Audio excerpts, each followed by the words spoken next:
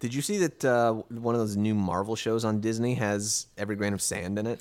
Yeah, it's that Marvel show that that Oscar Isaac is in. That Llewyn he's a Davis character himself. It's just like this random person that no one has ever heard of. Well, I've always thought that, like, I mean, it's clear that like Marvel has just been scraping the scum off the bottom of their barrel for a long time now, and it's only going to get more scrapey. I mean, the whole like Eternals thing, like who the hell are those characters?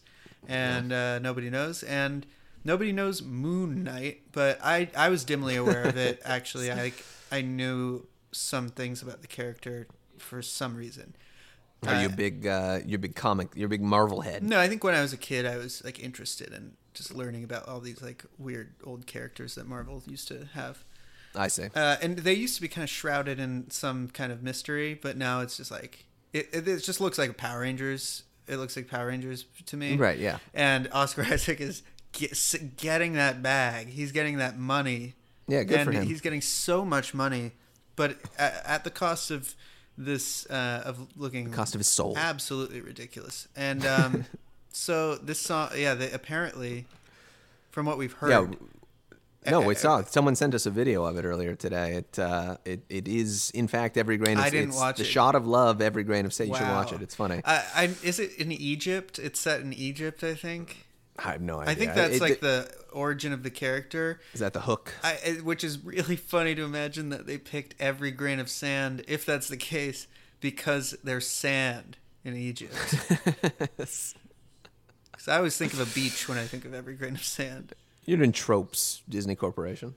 I do like to imagine that this choice was made by someone at Disney who just, listens to the podcast. Hates their job and just like is one step away from putting their head in the oven one day, but just like has us nattering in their ears, every moment of the day while they're sitting at their desk. It's probably somebody who's working at Disney who just knows who's just like looking for some kind of thing in their life to make it bearable, and they happen upon the religious music of Bob Dylan, and it brings them through their darkest moments.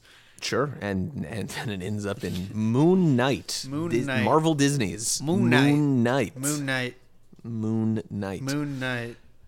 Every Grain of Sand really having a big year. This is a big come up. As far as that's just such a funny thing to say. I mean, yeah, the last it's true. It's the biggest year that it's had in since 1980.